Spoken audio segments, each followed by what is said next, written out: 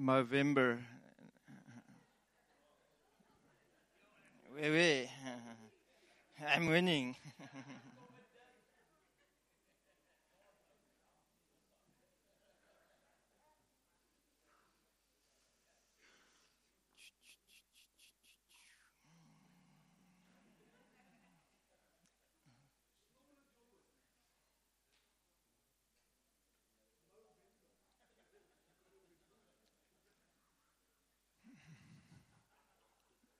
I have to poke fun at myself because I have a tendency to come over too hectic. Is that true? It's true. Sometimes I scare the visitors, and I don't want that. I want them to come back with their money, I'm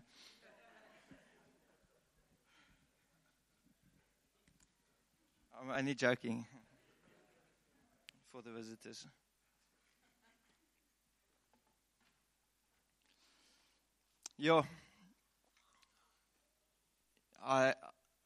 I'm not the most flamboyant person up here, the most elegant, most relaxed. I don't walk up and down like Rihanna. I usually just anchor myself in one place, and because I always feel this pressure when I stand here, the responsibility and the weight of this. So bear with me. I'm learning and I'm trying to grow and try to come over friendlier.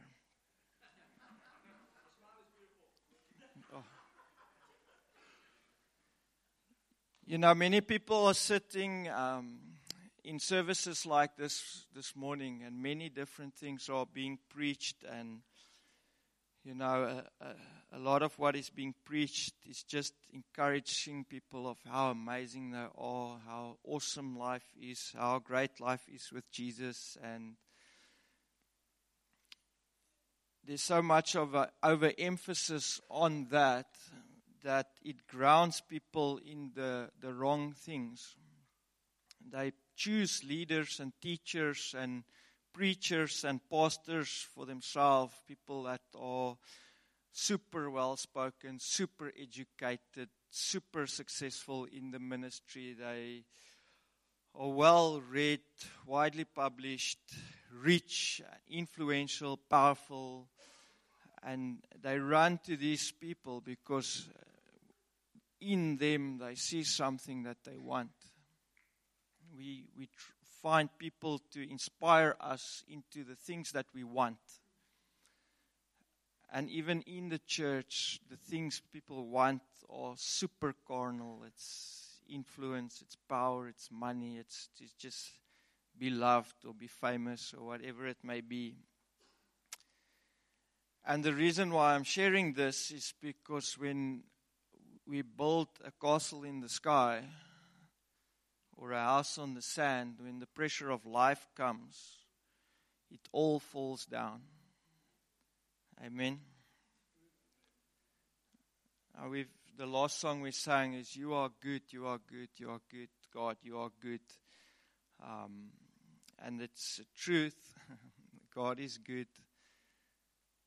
But life will bring you to a place where sometimes you really wonder if He is good. Is He really there? We can hear Monica's testimony, and it's wonderful and it's amazing. Let's choose life today. We can all just choose life today. But it's not that simple, is it? When you are crushed and broken and you're down and out and your back is against the wall, everything's falling apart, can you say, "God, you're good, and I'm just going to choose life today and feel better"? It doesn't work like that for me. Amen. Not for me. I'm a blessed person. I have a testimony. Some of you know my testimony, but I destroyed my life with drugs and alcohol and violence and like all types of sin when I was younger and rebellion. And I ended up completely broken and destroyed as a person. And Jesus encountered me in a service in Sunningdale. He delivered me. He filled me with the Holy Spirit. He completely transformed my life from death to life, from light to darkness. And the testimony of what's happened to me. Darkness to light. Lord, have mercy. Thank you. Still a work in progress. The point is, something happened to me, and the testimony of that has actually gone around the world. I have friends all over the place, in many churches, in many places in Africa, and even overseas. There are people that have heard of Martin and what Jesus did in his life. And so I have that testimony of destroying my life and then experiencing God and His grace and His power and His mercy, transforming me, healing me, saving me, bringing freedom to my life, and then restoring my life. It's a powerful testimony. And now, 12 years later, I have a beautiful wife. I have 2 beautiful children with Joanne. I have a great marriage. The Lord has been kind to me. He's given me a type of ministry or sense of ministry and leadership, and He's added hundreds of people to my life and congregations where people love me and encourage me and walk with me and all of these things. And I have all these reasons to be super grateful, to be super thankful, to say God is good, to bear witness to Jesus everywhere I go. And quite recently, somebody, I was chatting with them on WhatsApp, said to me, "You know what, you elders, your lives look so lekker, man. It's like you always have it all together." Who's ever thought that? You're the elders, that's lekker. Must be lekker to be an elder. I looked up the word, it's a noble thing for if you desire eldership. So any one of you that desires it, it's a noble thing. But the Greek word doesn't mean lekker. It also doesn't mean nice or easy. And this morning I want to share a little bit of an encouragement, because I really feel in my heart that some of us are not in a great place. For some of us it's not nice or lekker. And maybe we cannot even say that God is good. We can hear the powerful testimonies, but we may think like, it's wonderful for Monica, but what about me, God? What about my situation? What about my marriage? What about my loneliness or my singleness? Or what about my sick children or the state of the business? I don't even have to ask, I know. Because this is the word it's the only word that I feel for us this morning. So, every time at the beginning of the year, around Easter, I have a special time of prayer every year. And then I pray and ask for things, and I cry out to the Lord, and I press in. And who's ever heard of dangerous prayers? Some of them are dangerous, others are just dumb. John Wesley, who birthed the Methodist movement, he penned a very dangerous prayer. I prayed it this year. I don't know if it was just dangerous or dumb. Can we put it on? I'll read it for us. They do like a covenant service where people dedicate themselves to the Lord. And I prayed this prayer, I think in May this year. I am no longer my own, but yours. Put me to what you will. Place me with whom you will. Put me to doing. Put me to suffering. Let me be put to work for you, or set aside for you. Praised for you, or criticized for you. Let me be full. Let me be empty. Let me have all things. Let me have nothing. I freely and fully surrender all things to your glory and service. And now, O wonderful and holy God, Creator, Redeemer, and Sustainer, you are mine, and I am yours. So be it. And the covenant which I have made on earth, let it also be made in heaven. Amen. Isn't that beautiful? When I read that prayer of commitment that John Wesley made to Jesus, and I look at his life and what he achieved and accomplished for God and the fruit that he bore, I thought, sure, I want to make a commitment like that, where it doesn't matter if it's good or bad, not nice or nice. I want to be committed like that in all things, in everything, with everything I have. Serve Him. Amen. I thought it was a fitting prayer to pray. Let me tell you that hell broke loose just after that. Immediately after that. I was completely unprepared of what came. That was in May. By the time September came this year, I just sat on the couch, and what I could only explain as extreme just pain. And just saying to God, God, I'm hurting right now, and I am tired, and I am weary to the point of death. I wasn't unfaithful.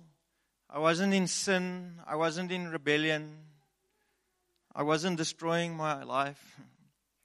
I was tithing and giving and blessing and going and preaching and bearing witness and building relationships and being accountable. Let me tell you that it was like there was an onslaught in every realm of my life. I wanted to think maybe it's the devil, but I think it might have been God. Or maybe a combination of these things. Put me to doing. Put me to suffering. Let me be full. Or let me be empty. Let me have all things. Let me have nothing. And I wonder how many of us have actually felt like that, where you are doing all the right things. I'm faithful, I'm there, I'm at community every week, and I make contributions to the love bags and like serve in the coffee shop or pack out the chairs or whatever, and it just doesn't seem to work. Nothing works. It just doesn't get better than this. I'm still single. I'm still lonely. I'm still poor. My marriage still hasn't come right. My children still don't want to listen. They're still sick. They still don't get better. I believe that life takes us to places where the nice words are meaningless. I can tell you that God is good, but you can be in a place where it doesn't mean anything. It doesn't mean just hold on to God. It doesn't mean just choose life today and you'll feel better. It's powerful what you said. I'm going to bring my preach into that. So I'm not disregarding what she said. But I believe something happened to her. Who's seen MC's video? Okay. Look, we are all part of what God has basically done through a man's life, and this is a work that's happened and been done. His very own wife testified, for the last 38 years, I couldn't even eat an avo because my kidneys have been failing. Now, how do you say, well, God is good in that? And lead with zeal and commitment and enthusiasm and pour out your life and go all over the world. with that. Your wife is lying at home at the point of death over and over and over and over again for 38 years. We need more than nice words. We need more than just encouragement. We need a power. We need a power in us that we don't generate within ourselves. We need something to come from God to sustain us.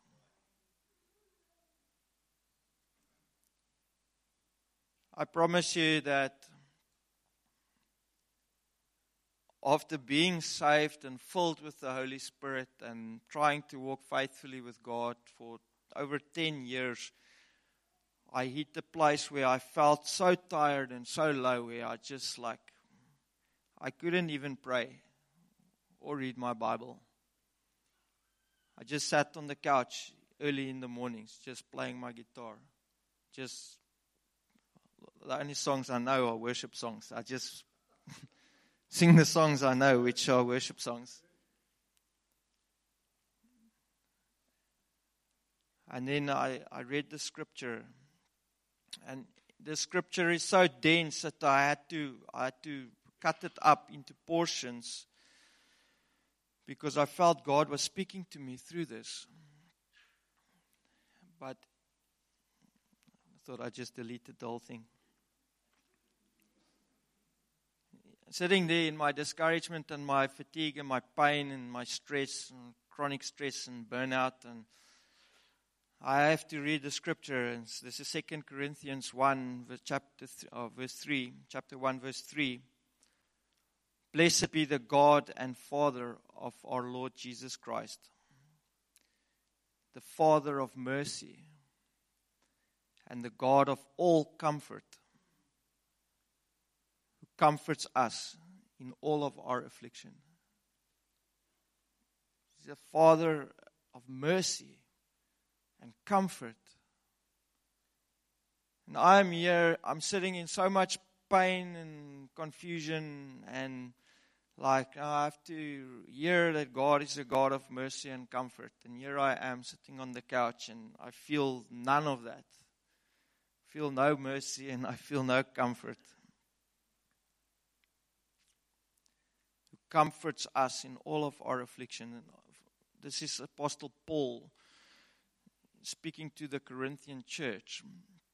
But I'm making it personal for us because I believe it applies. He comforts us in all of our affliction so that we may be able to comfort other people in any affliction. So I want to say there's purpose even in our suffering, even in our pain, even in our discouragement. In everything that we go through, there's a purpose, and God will use that for other people. And we can be comforted with the comfort that comes from God. So it's God who comes and comforts us. And when that really happens within you, you can take that and you can pour it out into the lives of other people.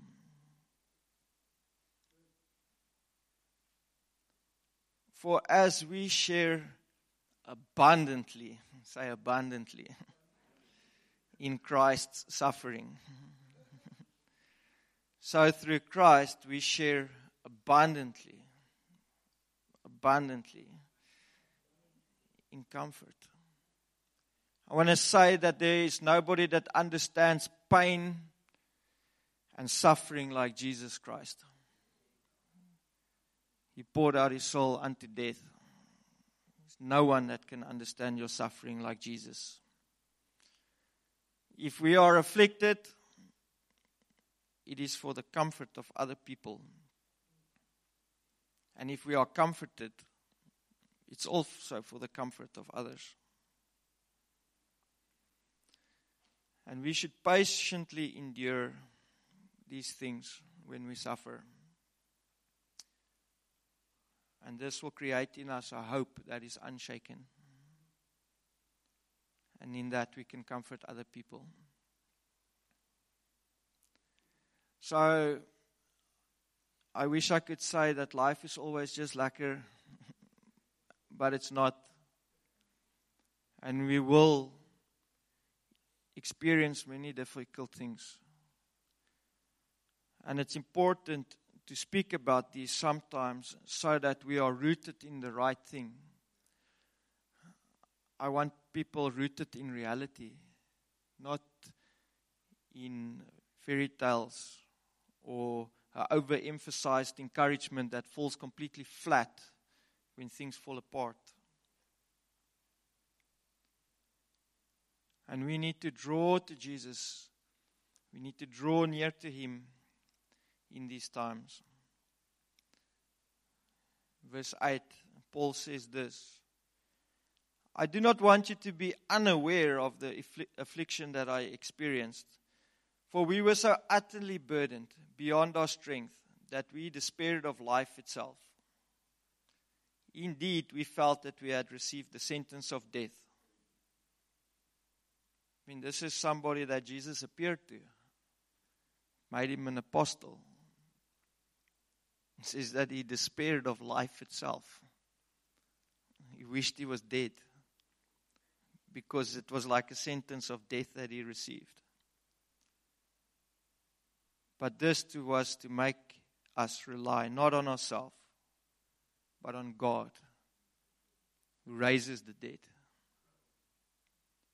And that's what I felt like. Life will bring us to places where we are pushed to the limit, where we can't anymore. Where our strength is finished, where the finances are finished, where the relationships are finished, where everything is broken or lost or messed up. Sometimes it will take us to those places because unfortunately we are placing our comfort and our security and our hope in things that cannot give us hope. If my hope is in my finances, believe me, it will come to a place where the finances are not there anymore. If it's in positions, as soon as the position is gone, then the hope is gone as well. If it's in my friendships, then the friends will disappoint me. Maybe I've got a great talent for sport or something, and then I'll tear off my Achilles or something like that. I'm joking, where's Clinton? Ek speel net.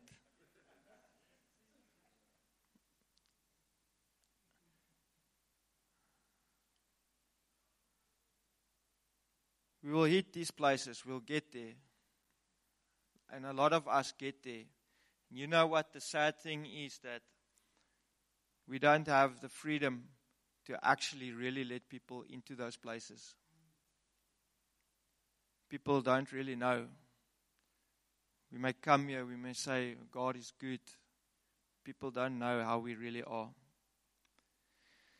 This is a letter that Paul shared with the Corinthian church. So he's telling them about God. He's a God of mercy, a God of comfort, God that comforts him and that he can comfort other people.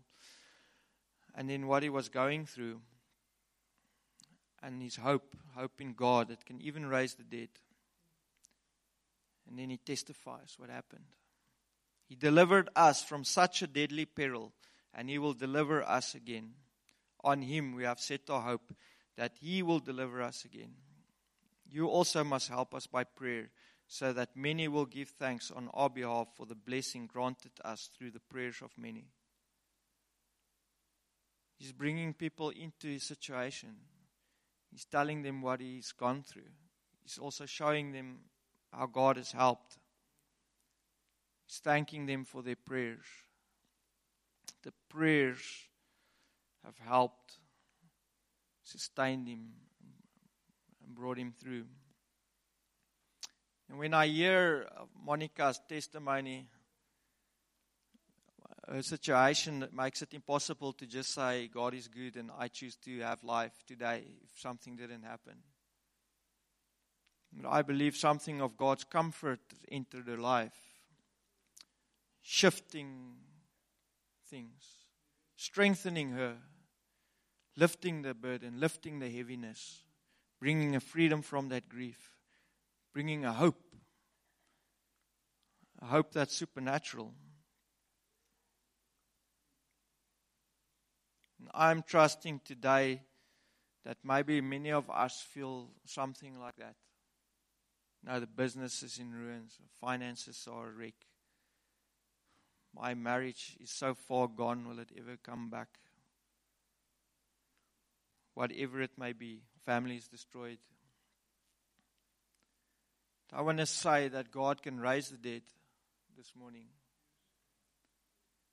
You know, and I didn't just hit that place on the couch and then bam, like it was all better.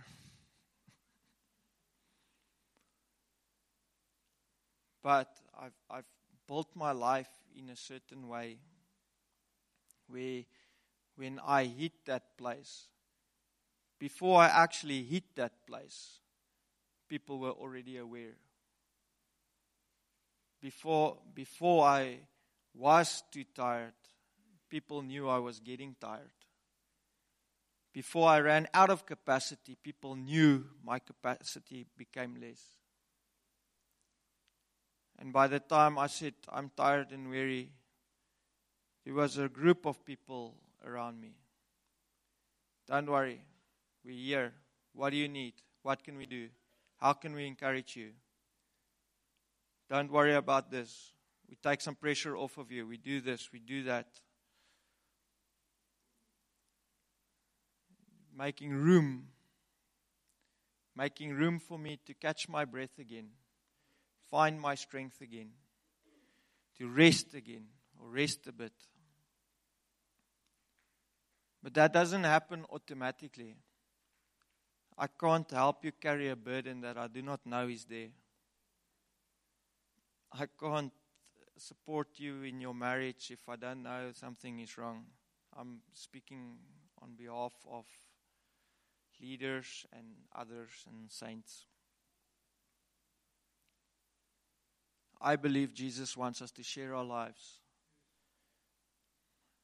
in a way. The Bible says, if we live in the light as He is in the light, we have true fellowship with each other. Say that, true fellowship. The blood of Jesus cleanses us of all of our sin. True fellowship for me was when I was hurting and when I was tired and I couldn't anymore be able to say that. This is how I feel. This is where I'm at. Have people that love me enough to be there for me. But that is a choice. The same as Monica said, there's a choice. These are choices that we make. I want to encourage us in that, to build deeper relationships with each other. Amen.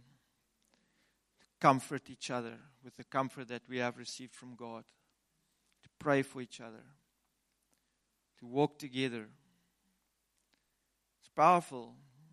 It's powerful suddenly if you are feeling like that, like where's God, where's the goodness, where's the mercy, where's all of these things. And then you hear people phoning you and sending messages. Hey, I'm thinking of you, praying for you, here's a scripture, come for a meal. But that only comes by giving yourself. Amen.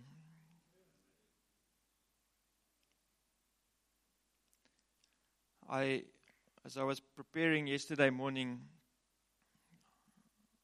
I felt the Lord just say this. I'm near to the brokenhearted, and I save the crushed in spirit. And that's from Psalm 34. So I'm going to read the psalm. Maybe we can have a musician on stage here. I made a deal with the Lord many years ago. I said to Him, if you ever give me a microphone, I refuse to stand on the stage alone. So the Holy Spirit has to be present. And I'll always make room for God to move. And I'm trusting today that maybe we are feeling like that, weary, tired, crushed in spirit, broken, discouraged, defeated, whatever it may be. And that God's power is going to be present here to comfort us, to set us free. Let me tell you, a week after the lowest point, a mighty breakthrough came. Mighty, like, it's so mighty that I still don't actually even believe it. In every realm, like bam, there it is, there it is, there it is, there it is, there it is. Like over and abundantly more than I could ask, think, or even imagine.